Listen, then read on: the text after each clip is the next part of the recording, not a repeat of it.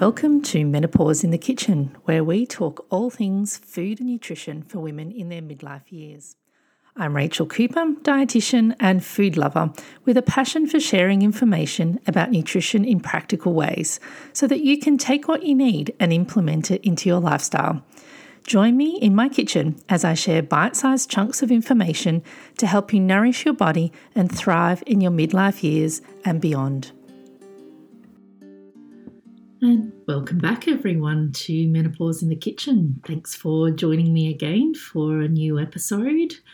Today's episode's going to be a little bit different in that I'm not going to talk quite as much about nutrition and food. I know that's generally what I do talk about, but I just thought for today's episode that I might talk about the 10 things that I wish I knew about menopause before it all started, or perimenopause before that started, because I really didn't know much about it at all. And I've since, done a lot of research and tried to learn as much as I can. And I'm certainly no expert, I'll say that from the start, but what I just wanted to share were the things that I wish that I knew from the start. I know now, but I wish I knew it from the start. And I've had quite a number of people that I know reach out to me and say, oh, I think I'm starting to get to that stage in my life. I feel like things are starting to change. And I just really would like to be able to pass on the information that I've learned to others who might be earlier. Maybe it's just starting, or maybe you're about to get to that point in your life. Even if you're already in the throes of it like I am, I think there still might be things that you pick up today in today's episode and think, oh, yeah, I didn't know that. I need to go and look into that more, or I knew a little bit about it, but I'd like to know more about it. So I hope today's episode is helpful. Like I said, I'm by no means a menopause expert, but I just wanted to share the things that I've experienced and the things that I've learned along the way, and hope that maybe those of you who are just starting out might be able to get the help and the knowledge that you need much earlier than I did, because pretty much no one talked about menopause. And certainly, I don't know anyone who sort of spoke to me about their experiences in menopause when I was in my 30s, say, getting to that age where at some stage I was going to start that process. And so, that's what I'm going to share with you today. I don't want to keep it all to myself. I want to be able to help others as much as I can. So let's jump into the 10 things that I wish I knew. First of all, it can start sooner than you think. So in my mind, when I thought about menopause, I didn't quite know enough about perimenopause and really understand that lead up to menopause. So I knew that menopause was a time when your period stopped, and it's a time, after 12 months of no periods, that's when you reach menopause.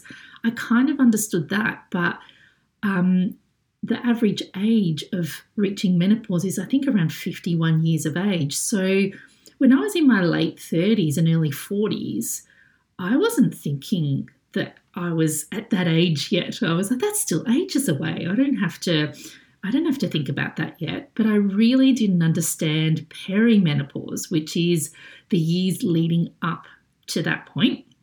And it can start a lot sooner than you realise. It could be in your late 30s. For some people, it's a lot earlier, but I'm talking on average. It could be in your late 30s, but generally in your 40s. So once you sort of reach your 40s, for many women, that is when the changes start. And I really had no idea that it started that early. So I was having symptoms and changes in my early 40s, but had no idea that this was the start of perimenopause. And also the thing I didn't know was that perimenopause can go from anywhere between 2 and 8 years, sometimes even up to 10 years. So it's actually a long period of time. leading up to menopause, that you're going through all these changes. And a lot of these symptoms are happening during that time when your hormones are fluctuating up and down, up and down. So I had no idea that that's how long perimenopause went for. And, when you understand that, you realize that, okay, if the average age is around, 51, that definitely in your early 40s, or, if you're going to maybe reach menopause a little earlier, even in your late 30s, that could be the start. That could be when you start seeing changes happening. So that's one thing that I wish that I knew, that it can start a lot earlier than you really realise. Secondly, that symptoms are more than just hot flashes. That was probably one of the symptoms that I was aware of. It's probably the only time that I ever saw women who are older than me talk anything about menopause. And it would pretty much be at work if you were in a meeting or something like that, and, a colleague who was older than me might sort of go, oh, goodness, I think I'm having a hot flush, and that's probably the only time I sort of ever heard menopause being spoken about or its symptoms. So it's certainly one that a lot of women get. So I guess that is something that people talk about a lot. So it's definitely one of the most well-known symptoms. But it's not the only symptom. There are so many symptoms that can be related to, the changes in hormones, because our hormones, particularly estrogen, has an effect on all sorts of parts of the body. It's not just your ovaries. It's not just like your reproductive system. It has an effect on all different parts of the body. So there are estrogen receptors right through the body. So therefore, it makes sense that if your estrogen levels are changing, that then your symptoms could be related to many different areas of the body, not just our reproductive system.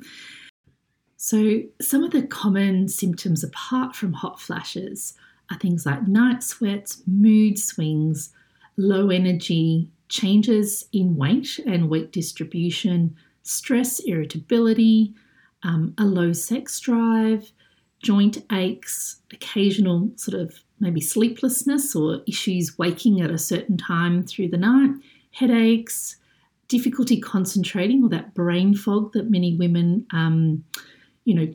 refer it to. And there's even lesser known symptoms like achy joints, itchy skin, heart palpitations. Now that's one that I didn't know about, and it's actually one that I have experienced for quite a number of years, never made the connection. A burning mouth, sore breasts, feeling rage, that meno rage that people talk about, dizziness, or maybe like that sort of vertigo or an increase in vertigo. So, and honestly, there are more than that, but I'm just kind of reeling off a few just to show how wide-ranging the symptoms can be, and how so many of us don't attribute to our changing hormones.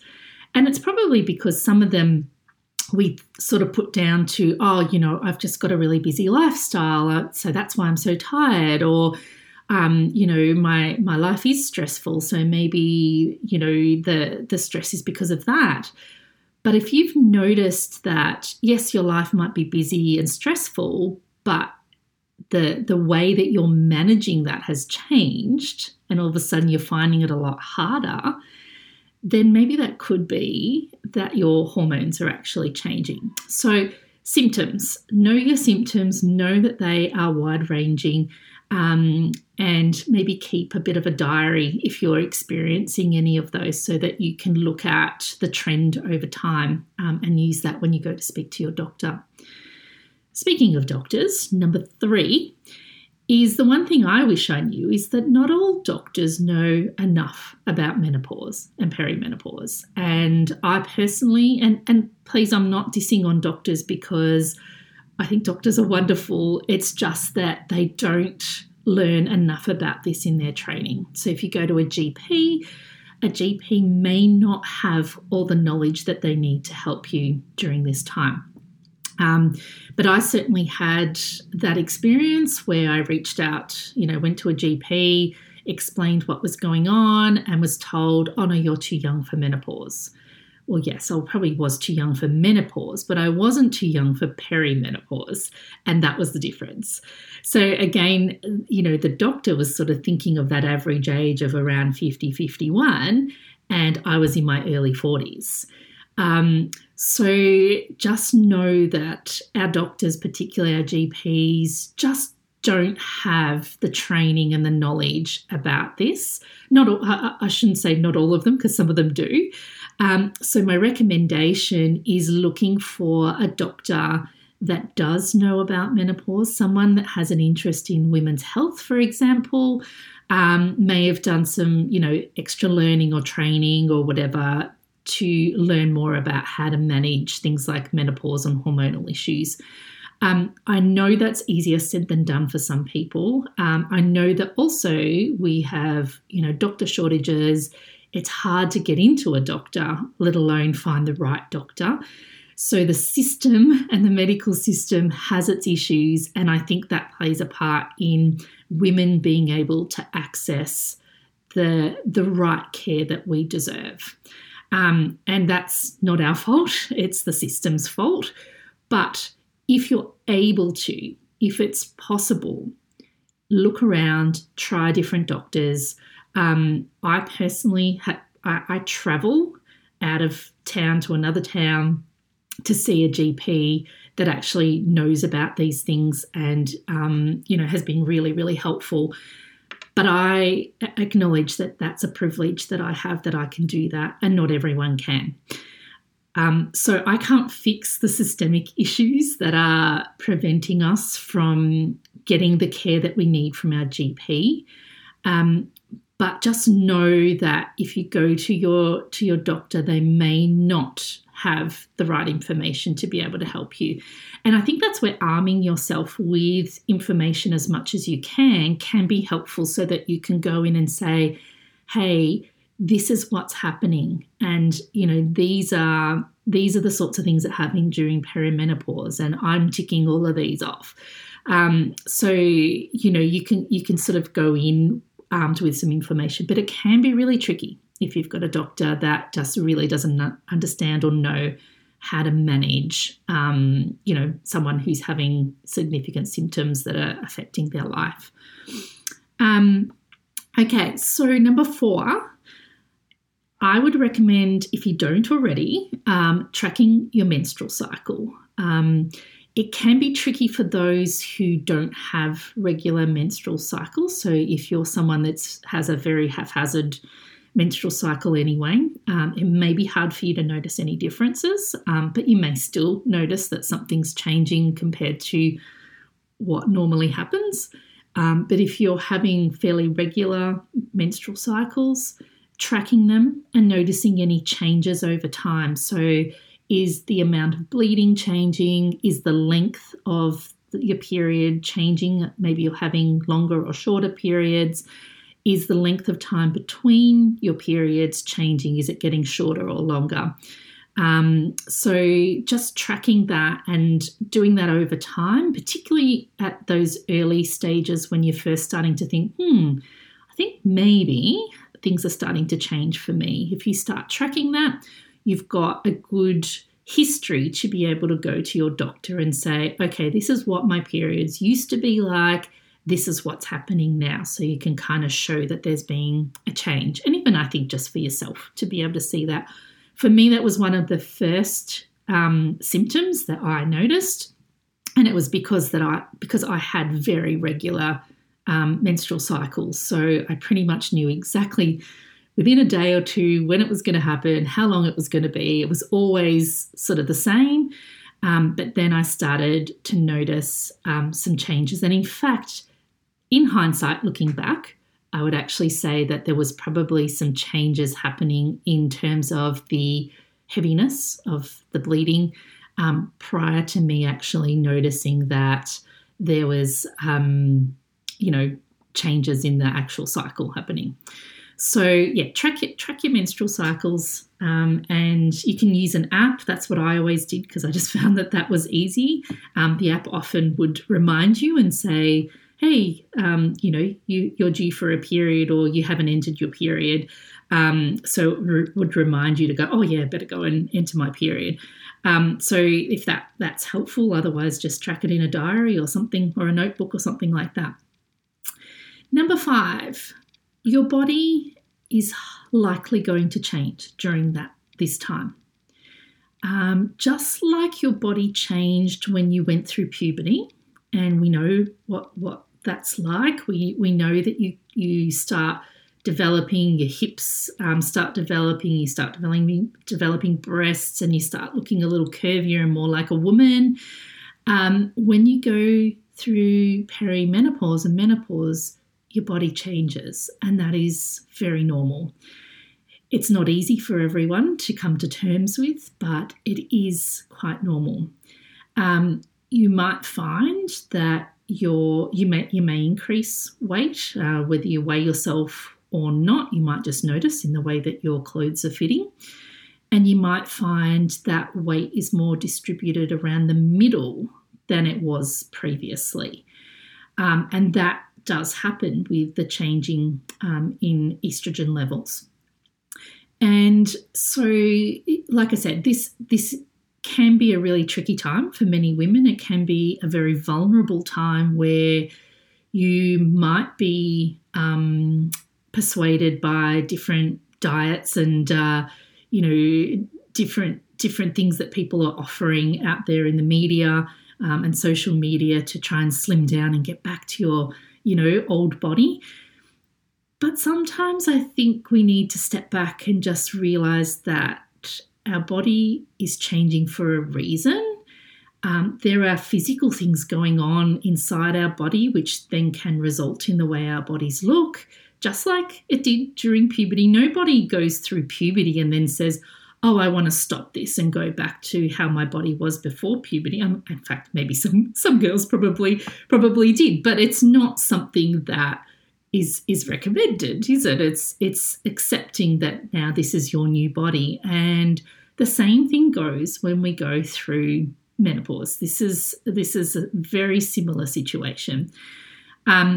So for me, one of the recommendations I would suggest is learning to find clothes that you feel good in, that fit well.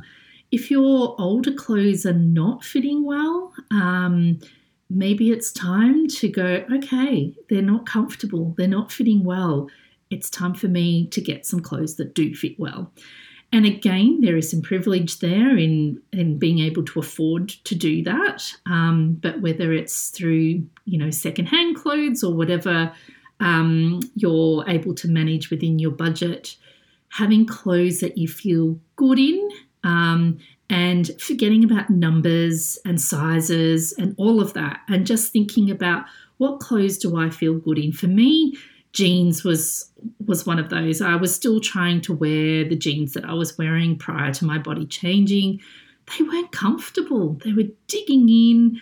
Every time I sat, I just wanted to undo the button because they were tight and uncomfortable. And I finally found a pair of jeans that are made for curvier women. They have a lovely stretch in them. They're higher waisted. They are so comfortable that I wear them all the time. And I'm going to get some more in different colours. So, finding clothes that you feel good in, and just and acknowledging that, yes, things have changed, but it might just mean that you need to move on and look for different types of clothes and different sizes that you feel better in. Number 6, be prepared to take some time for yourself.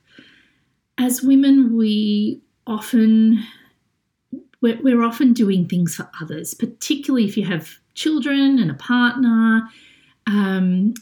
We're often caring and doing things for others, and many of us put ourselves last. But during perimenopause and menopause, you're going through a huge change. Lots of things are changing, lots of things are happening. And it's really important that you take that time for yourself. Find some things that you enjoy, things that you can do just for you. Finding self-care, whatever self-care means to you. It doesn't have to be bubble baths and massages. It could be having a quick and easy dinner at the end of the week so that you can put your feet up and relax.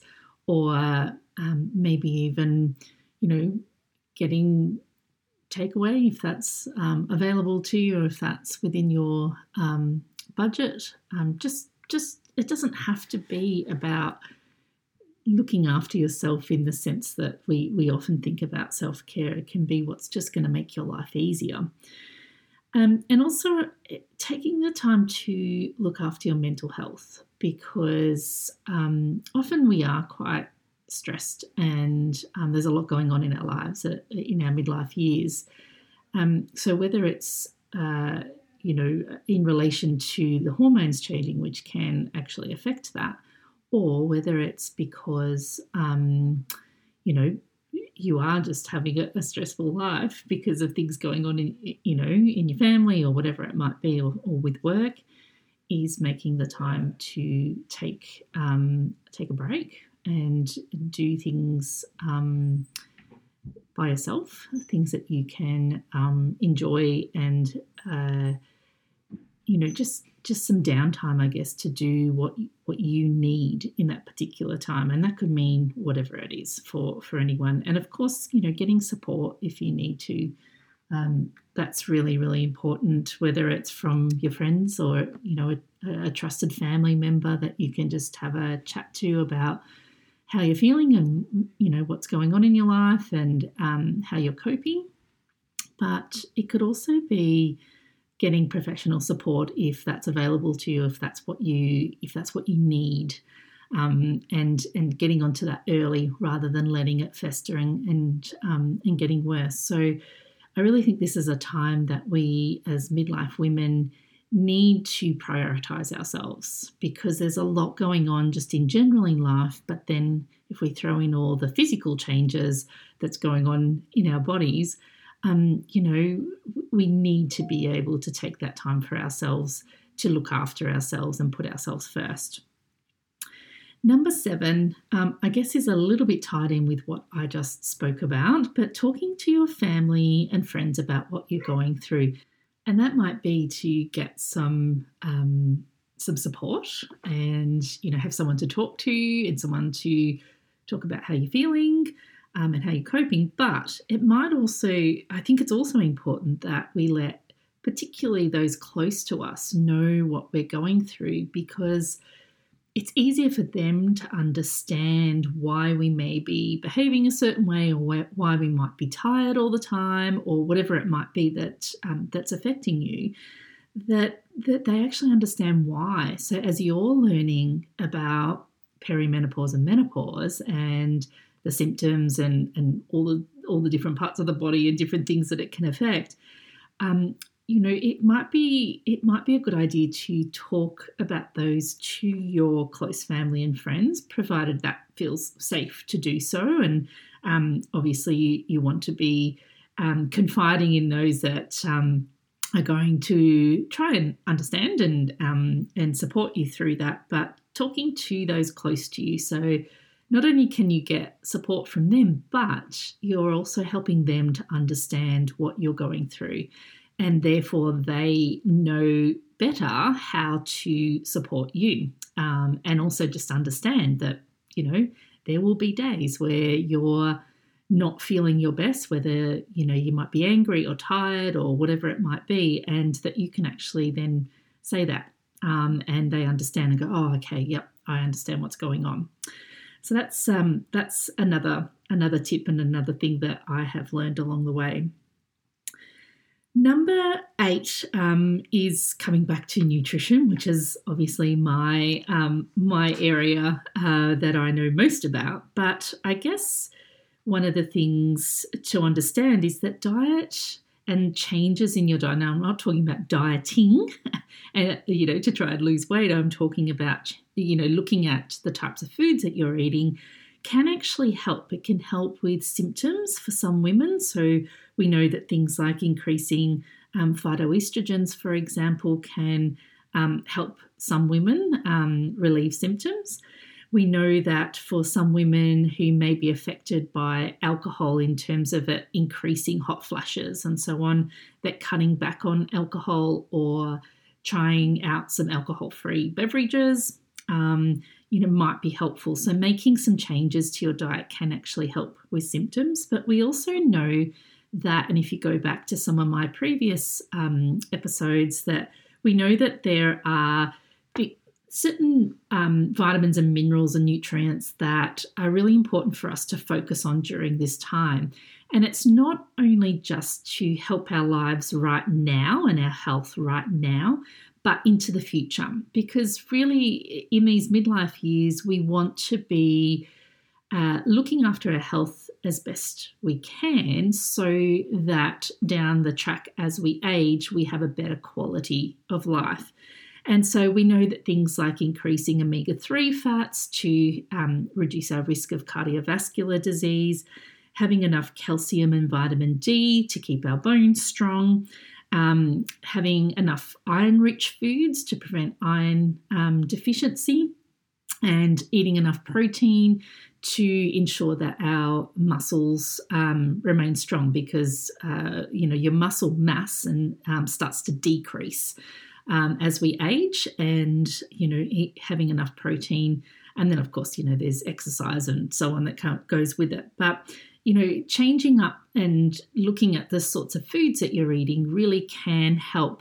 It can help in the immediate time. So right now, in terms of symptoms, or it might be, maybe you're including more high fiber foods to help with your bowels, or it could be eating regularly and having lower GI foods to give you more energy over the day. So there are things that can help right now and help you feel better now, and then other things that you can change in terms of your eating, the foods that you eat, to increase your quality of life as time goes on and as we get older.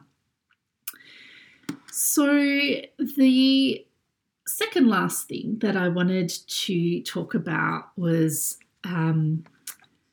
HRT, so hormone replacement therapy, or menopausal hormonal therapy, which is MHT, which a lot of health professionals are now calling it. The one thing I guess I really wanted to let you know is that it is safe for most women. Now, for quite a period of time there, HRT was, basically doctors were too scared to prescribe it, and there was a lot of stuff out in the media about it increasing the risk of breast cancer and so on. And so it became out of favour, and women stopped taking HRT if they were on it because they were scared. Rightly so, because of the sorts of information that was being put out in the media. And this information came from a study called the Women's Health Initiative. And it was a study on older women, and it was looking at whether they could get the same, they could improve their heart health and risk of cardiovascular disease by taking HRT. So they were given HRT, and they were trying to study to see whether these older women would have less risk or less incidence of cardiovascular disease. And what happened during that time was that they started to see an increased risk of breast cancer, and because of that, they stopped it, and that's fair enough. But unfortunately, the way the study results were presented in the media, and the way, well, even without the media, doctors were looking at this and thinking, right, we can't be prescribing HRT because of this risk. But the problem was that if you actually looked into the study in more detail and looked at the details of the women that were in the study, so they they had women who were given HRT, and then there was the control group. And in fact, the women who were given HRT were older than those in the control group. The control group were the placebo group, so they had a placebo. And so the women who actually were getting the HRT were a lot older. And the average age was actually 63 years. So we would expect that women in that age group are probably going to have a higher risk of breast cancer or any sort of cancer because of age. And they were older than the placebo group.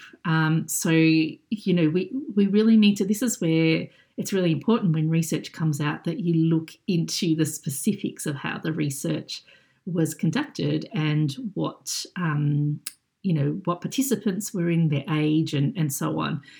And so really what came out eventually when people started looking into the research more closely was that they realised that, women were a lot older in this study group. And so therefore, yes, we would expect increased risk of cancer and breast cancer. But also what they've now found is that starting HRT earlier is actually a lot safer. It's starting it when you're older that seems to be the issue, and this is pretty much what happened in this study.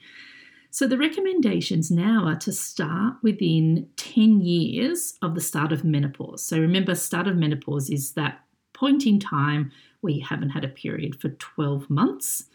So within 10 years of that date, if you start HRT during that time, within 10 years, it's actually really quite safe. And of course, you can start it earlier during perimenopause if your symptoms are quite, are quite severe and you feel that you need to have some help from hormonal therapy. But it's the issue when you look down into the details of the study, the issue was that these women were started on HRT at a lot older age. So now what the recommendation is so long as you start within those 10 years of menopause, it's actually quite safe for most women. I do say most women because, of course, your personal circumstances and medical history and so on needs to be taken into consideration, and it's something that you need to have a discussion with your doctor and to weigh up the risks. But basically, for most women, the benefits of having HRT actually outweigh the risks. The risks are actually really quite low.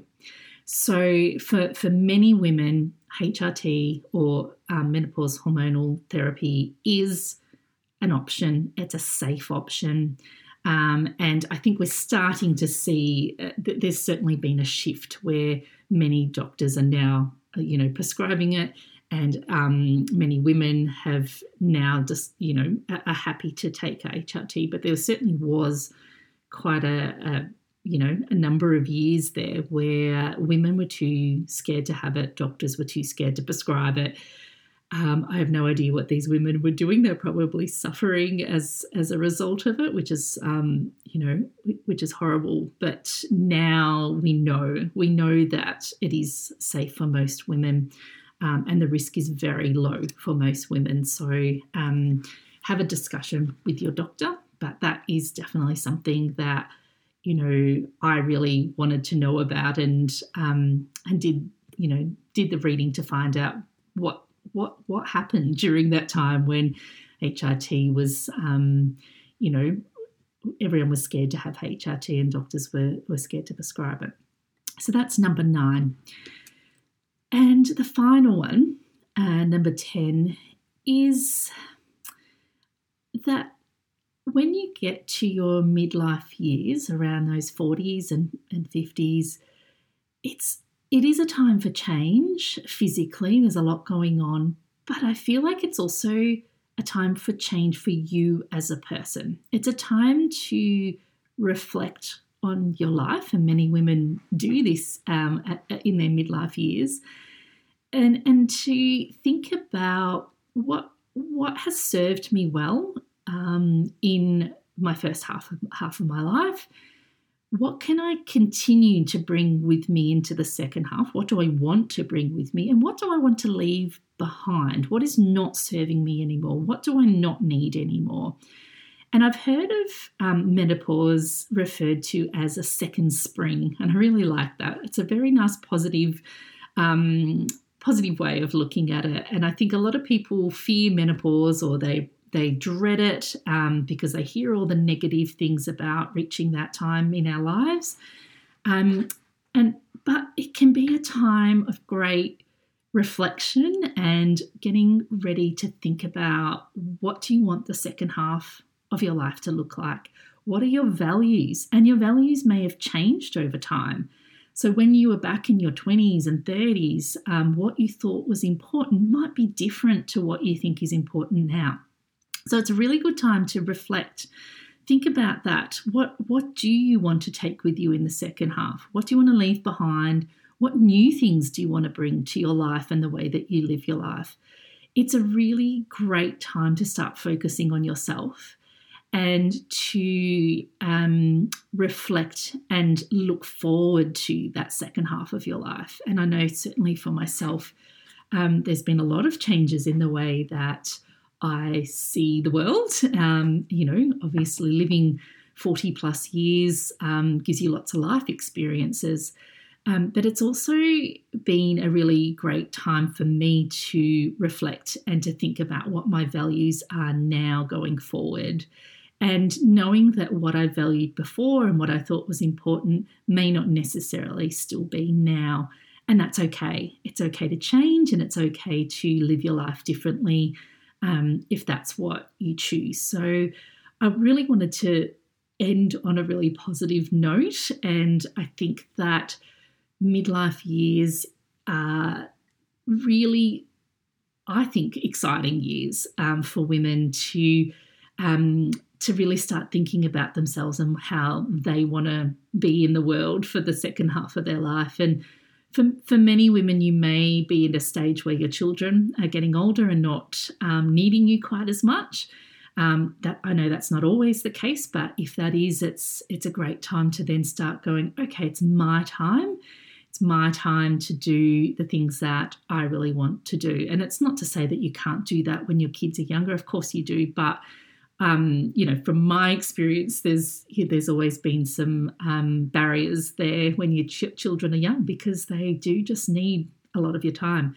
But now I feel like I'm getting to the point in my life where it's my time. It's about me and what I need, and it's about reflection and looking forward to the future. So that is my top 10 things that I wish that I knew when I first started on this menopause journey.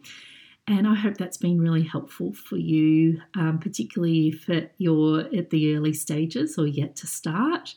But even for those of you who are, in the middle of it like I am, I hope that you did learn something new, or something that you think, that's something I'd like to think more about, or that's something I'd like to, learn more about.